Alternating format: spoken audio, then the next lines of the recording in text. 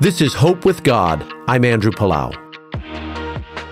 Do you ever feel like there's a war going on in your mind? The Bible describes your mind as a battlefield. When we follow Jesus, we commit to aligning our lives with the truth. The father of lies does not want that, so he tries to pull you away, tricking you with words of doubt. Do not be fooled.